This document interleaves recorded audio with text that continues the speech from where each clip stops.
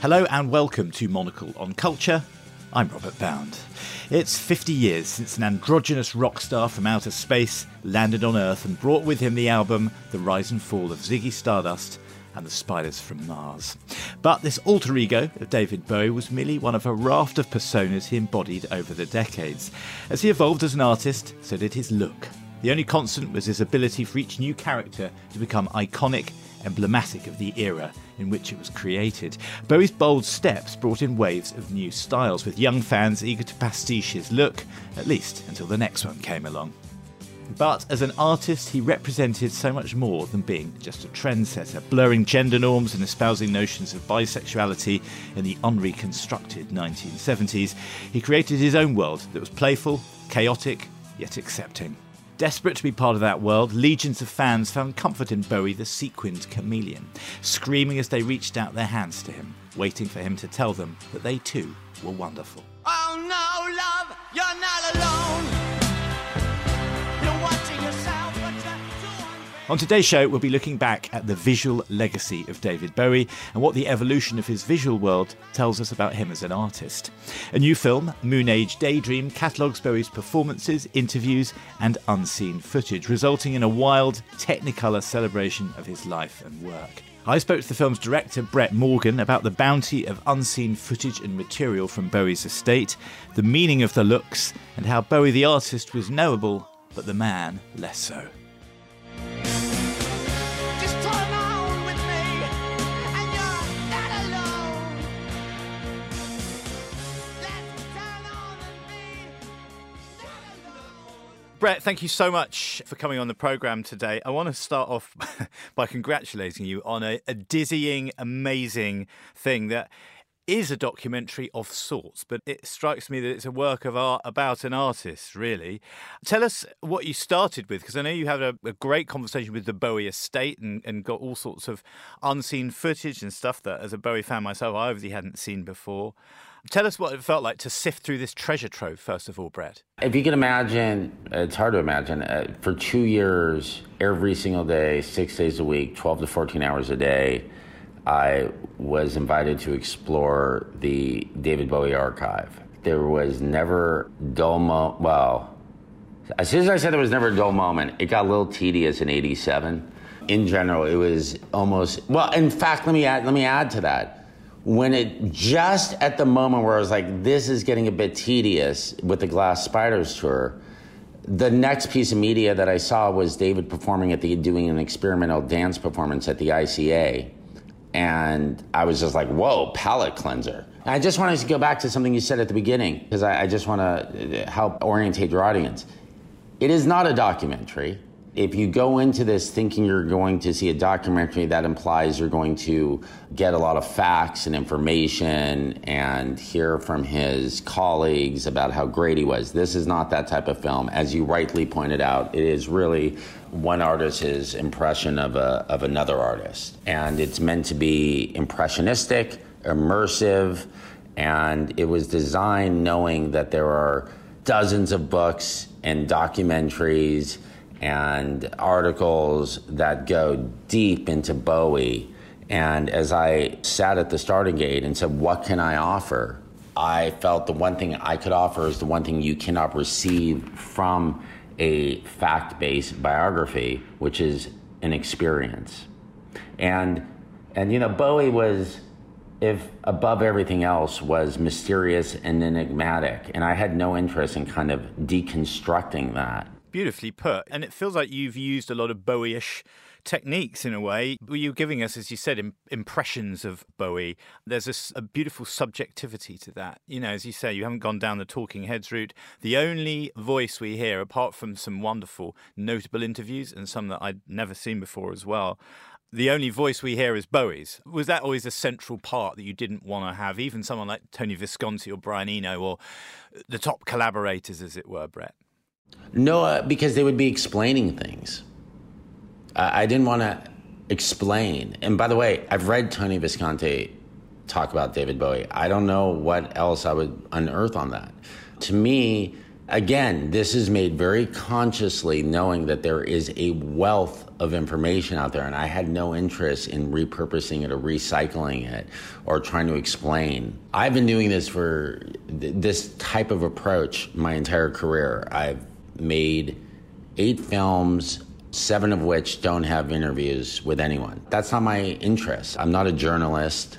I'm interested in making cinematic experiences that kind of push the boundaries of what we consider to be documentary or nonfiction. And with this was very much created as an experiment to try to assemble in a theatrical cinematic space a non-biographical portrait, non-chronological, non-biographical portrait. And as we were saying, I think Bowie is perfectly suited for this sort of orientation. It's so wonderful. It was wonderful seeing footage of Bowie. I guess it's Bowie in the early 80s, kind of blonde Bowie in the era when he shot Merry Christmas, Mr. Lawrence and things like that, walking around Asian night markets. And it's just beguiling. It's wonderful stuff. Is that the footage that you kind of glean from the estate, this kind of deep dive, as you said, with only one perhaps dull moment on the Metal Spider tour? Was that the kind of stuff that you were uncovering and thinking, where can I slot this in? This is amazing.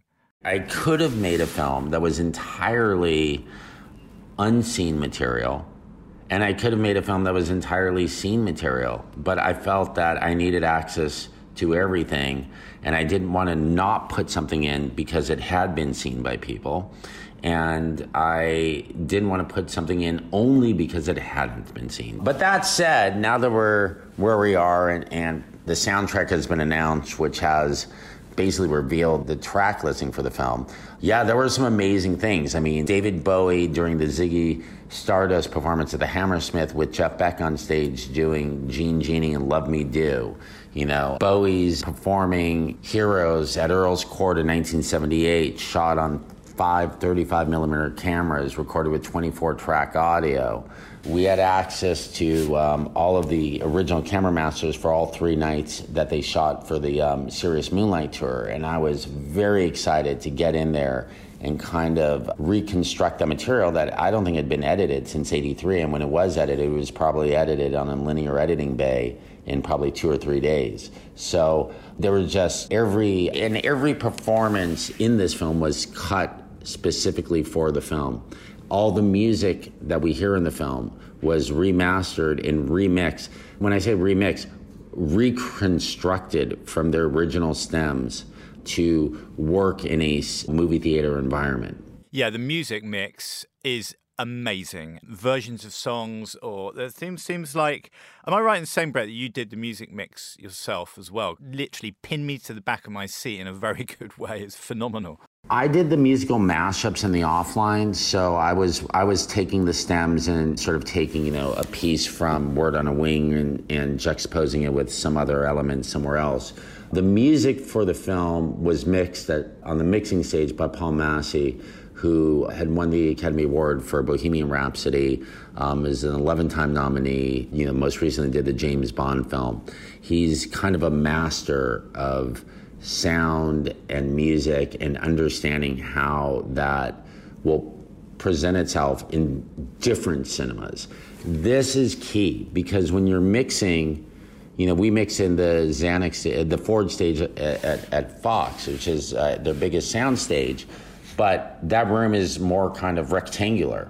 And when you take that mix into kind of a longer room, it sounds different. Paul understood this, so he kept me in check. I mixed the film often with my back turned to the screen because I really wanted to create a kind of even distribution of sound around the room. Paul, who's been mixing films since 1981, like anyone who mixes films, understands that all sound emanates from the front of the room, where the action is. But this film is designed where there's no kind of front, top, bottom, or side. It's meant to be kind of elliptical.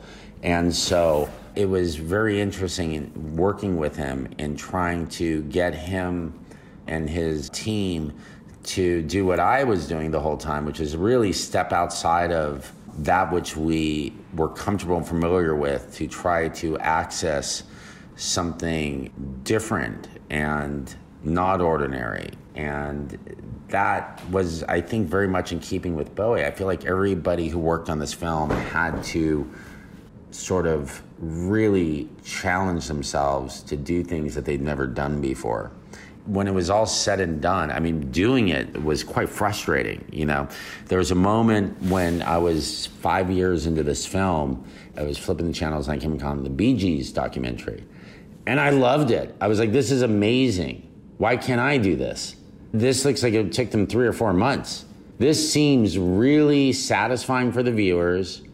And I cried, man. I got depressed. I was like, why do I make things so difficult to myself? Why couldn't I have just done a more linear piece? But I don't know how to do things different ways. So I think in that sense, I may be even more dogmatic than Bowie in the sense that if I've seen someone do something, I don't want to do it.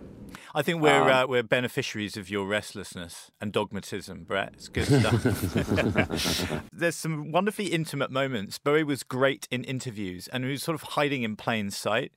There are some wonderful moments, aren't there? I mean, you know, everyone says that Bowie was unknowable, but he sort of laid it out, didn't he? There's these wonderful UK interviews with Russell Harty where he's talking about being bisexual and he's talking about, he's asked if he's wearing bisexual shoes and all the rest of it. There's a huge wealth of interviews you could have gone to. You found some really lovely moments. What was it like watching those back? Because those are the bits where he is saying something about himself, whereas the rest of it is obviously very impressionistic. I think Bowie was quite revealing of himself. He just didn't like talking about his private life, you know, his family and his personal relationships. That was not something I was interested in either. And so when you pulled that away, I guess maybe that's why people felt like he was difficult to access. But very rarely did I see him shy away from a question. Very rarely. Some of the early interviews, he was kind of having a gas at times. But I think that from 77 on, he is completely present in those interviews and kind of just not selling. You know, he never was really selling anything, even when he was out promoting.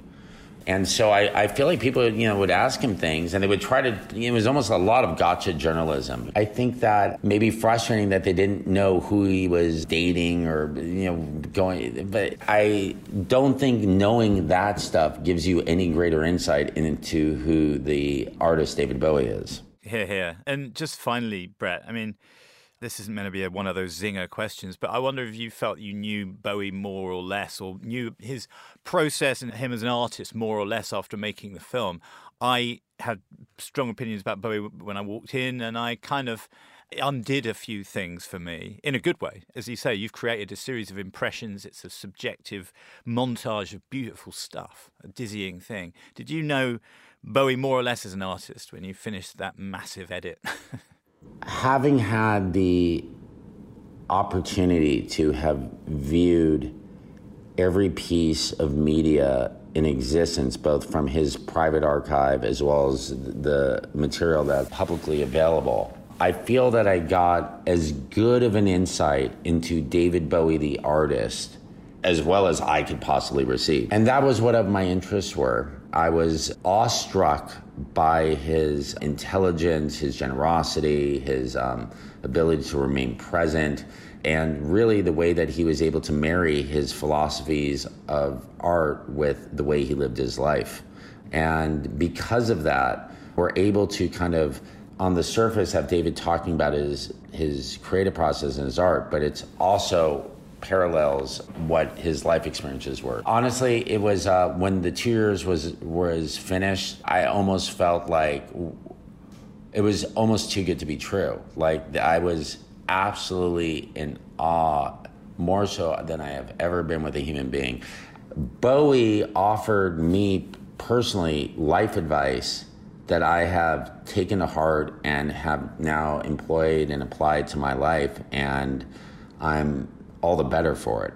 I think that he was just absolutely one of a kind, singular, and worthy of all of our attention. And I think the fact that he continues to provide his viewers, his audience with new insights is amazing, because the insights we gain aren't about David Jones, they're about ourselves. There's a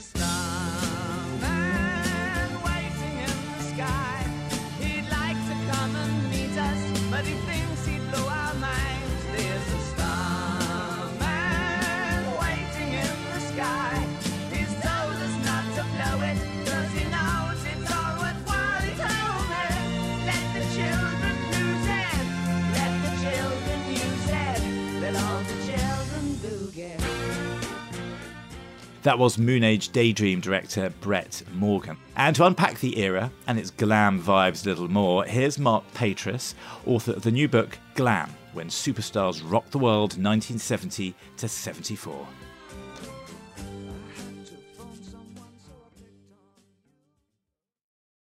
Well, Mark, thank you so much for joining us. Lovely to have you on the programme today. The authority, Mark Patras. And I wanted to kick off, Mark, by asking you if you could sort of guess what Bowie was going to do next. We went from the alien rock star to the blue-eyed soul star.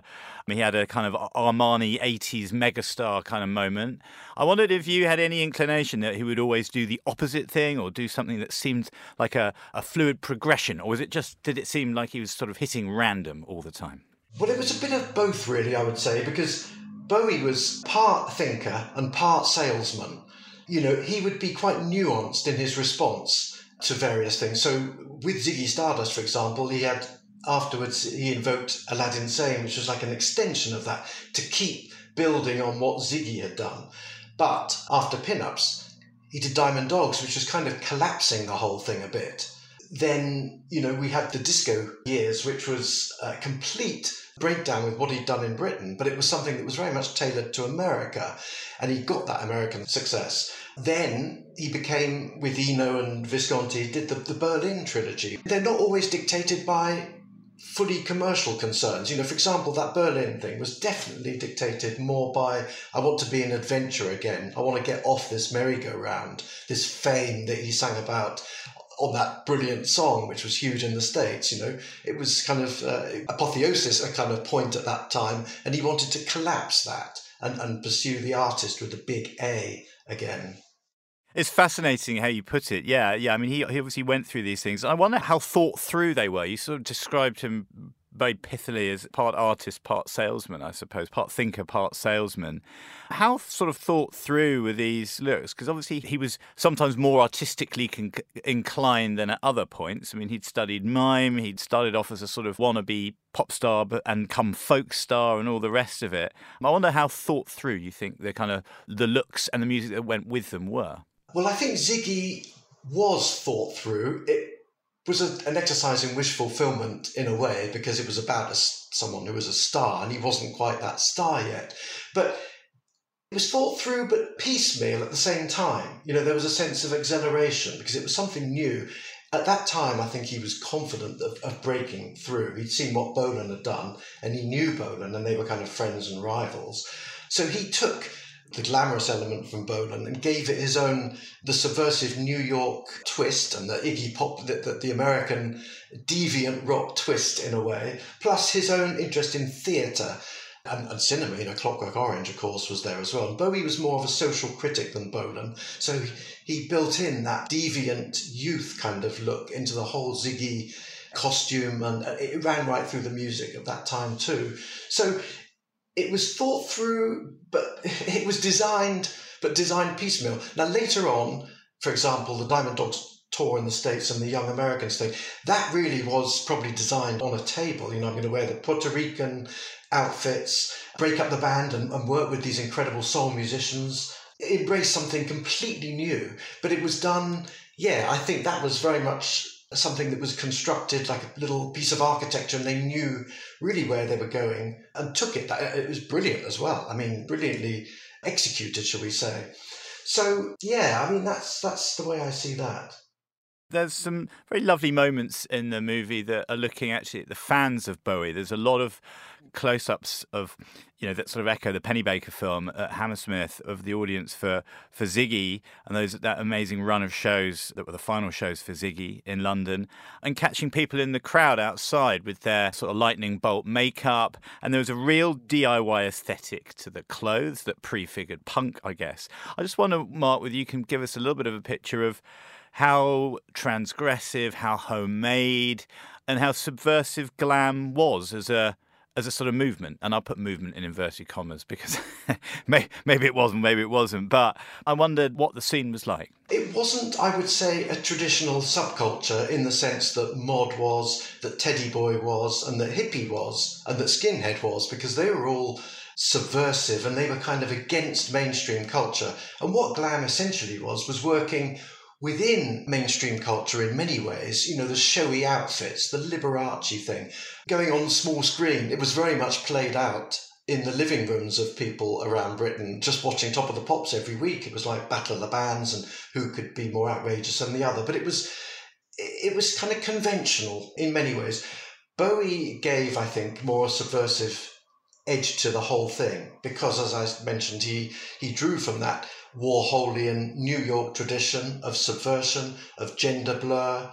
With the music, he defied what was happening at the time, which was these, soft-shoed singer-songwriters and would-be Beethovens playing their classical progressive riffs. And he said, no, let's bring it back down to the Velvet Underground, to Iggy Pop, music of the streets that was direct and in your face.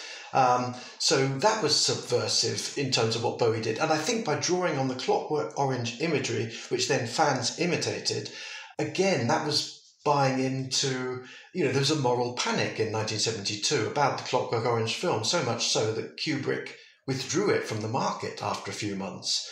There was all these little in local news stories about, Clockwork Orange guys beat up so-and-so old man, Ziggy guys even, I think I've seen a headline. So Bowie really designed his own fans in a way. It was... there's this wonderful quote in that Cracked Actor documentary, 74, 75, where an American fan says, he's the commander, we're just the space cadets or something, this sense, Bowie epitomised that early 70s idolatry for the star. In the 60s we had 4 Beatles, we had 5 Rolling Stones, they were stars, but in terms of pop stars, individual, they would be, Steve Marriott, Peter Frampton, but Bowie and Bolan magnified that, and they gave the pop charts, as opposed to the rock superstars, they gave pop superstars. They were the Greta Garbos, the Marlene Dietriches of their time. Yeah, it's fascinating. It's really fascinating, the focus on the individual, and who, for the most part, I guess, were men in those cases. But the kind of competition in the glam stakes, Mark, I suppose, were like Wizzard, The Sweet, Slade, and who looked a lot less put together and thought through, didn't they? They looked like blokes that could have been in any kind of pub rock band who just happened to be wearing a bit of mascara and having some kind of glitter on their top hats. They were kind of grades of glam, I suppose, right? There was a hierarchy of glam in a way. They're called the proverbial brickies in satin. But, it's which is a bit cruel, but, stupidity and just plain pub Saturday night fun, the sense of panto, is a very British thing. And it has its place. And partly what Bowie was doing himself in a more clever, mannered way was bringing play to the sense of serious art. But also he was making seriousness a playful thing. He attacked it on 2 levels so that there was this sense really of camp, really, where the value system started to be inverted and turned upside down. So Sweet and Slade were all part of that. But Bowie, I think, intellectualized it, and he would drop Warhol's name and Nietzsche and various other people into the mix during interviews. It's fascinating to look back at interviews at that time and see how erudite, in a way, Bowie is, compared with most other stars. He's talking about mass media and stuff on quite a different level to most of the rock bozos who would just say, we're doing this 10-minute solo here and whatever. He really articulated, he saw pop as part of, the mass media thing that people kind of feared, that George Orwell feared, and that for decades. And he continued that. I wondered if you could give us a sense of the fans' journey, actually, Bowie going through all these different identities and musical identities as well. So the fan that had the lightning strike makeup on in 1972-3 would then have had to have kind of got into Blue-Eyed Soul and then kind of slick produced pop and stuff like this. I mean, people say, I love David Bowie. He's one of my favourite artists. You have to go on quite a musical journey to follow all of his career and like it all the same, don't you? I wondered how much, if you have any sense of the constancy of his sort of fan club, as it were, or the average kind of chart pop listener, actually. Yeah, well, I've got a personal example even here. to illustrate something on that. It was seen at the time as quite insincere. Even Bolan said about Bowie, I hate it when pop stars try to break it big by pretending to be something that they aren't. They had this great big handbag rivalry in 72. And there was a suspicion when Bowie started to change the characters. It's like, well, who is he? He's just fake, in a world where authenticity was the great big word. And I remember getting a lift with some other long hair friends in 75 to the Nebworth Festival. And the guy who gave us a lift had the new Bowie album on, Young Americans. And he said, listen to this. And within 10 minutes on the motorway, we were all shouting, off, off, off, off. We hated it. It was just, we're not going with Bowie. He's like, we're going to see Pink Floyd and Captain Beefheart. Bowie is just a pretender. Rubbish, But this guy was adamant. And so some people went with those changes and others didn't. And it took me a little while longer to get back on the Bowie thing with Low and Heroes. And of course, I love Young Americans now. I understand really more what he was doing. But when you're a kid and you're having those playground battles, he did seem to be a bit insincere and like a TV character, wearing a different, Bruce Forsyth's on in this suit this season, and then the next season he's wearing a different thing. So people were suspicious about Bowie. Yeah, it's amazing considering how tribal pop certainly was then more than it is perhaps today, Mark. It's an amazing risk to take as a successful performer to kill the golden goose, which I suppose for many people, Bowie's breakout character was Ziggy. How successfully, I wonder, did he unmake Ziggy Stardust? I mean, he sort of came back to referring to odd bits of his career, dropping references into later albums and bits and bobs lyrically and in terms of visuals as well. But for many people, Ziggy is the sort of gold standard Bowie. It's the picture that your imagination conjures, perhaps. I wonder how successfully you think he killed off Ziggy, really.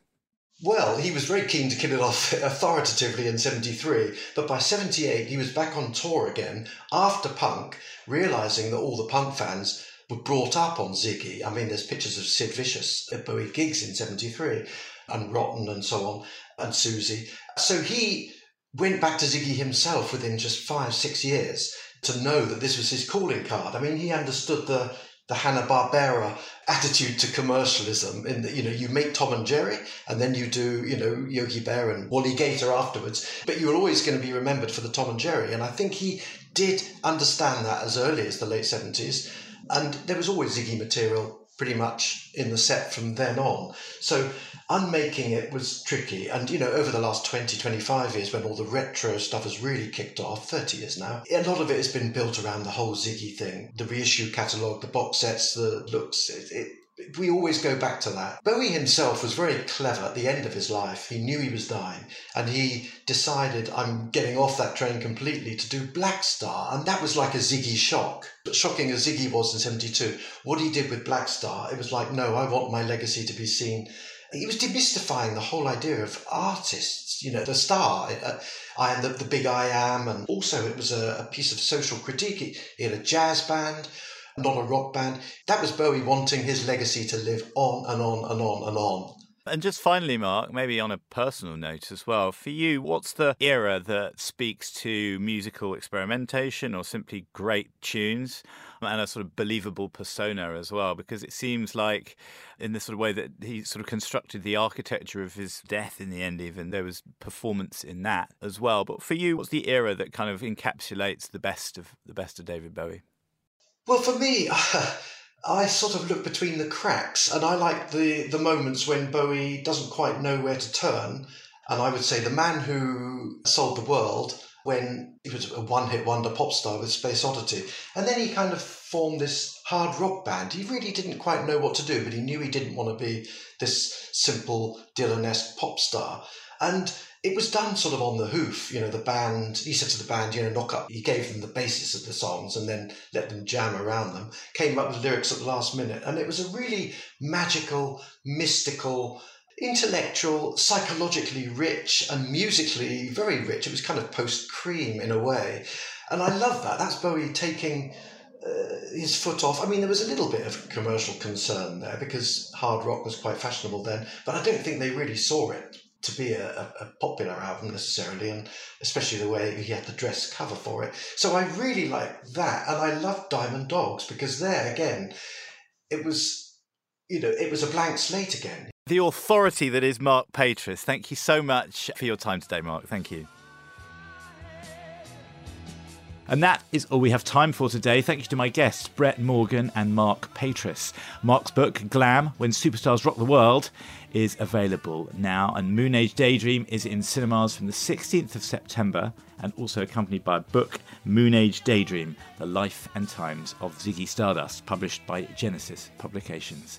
Monocle on Culture is produced by Sophie Monaghan-Coombs and Steph Chungu, and Steph also edits the programme. We'll be back at the same time next week. But until then, from me, Robert Bound, thank you very much for tuning in.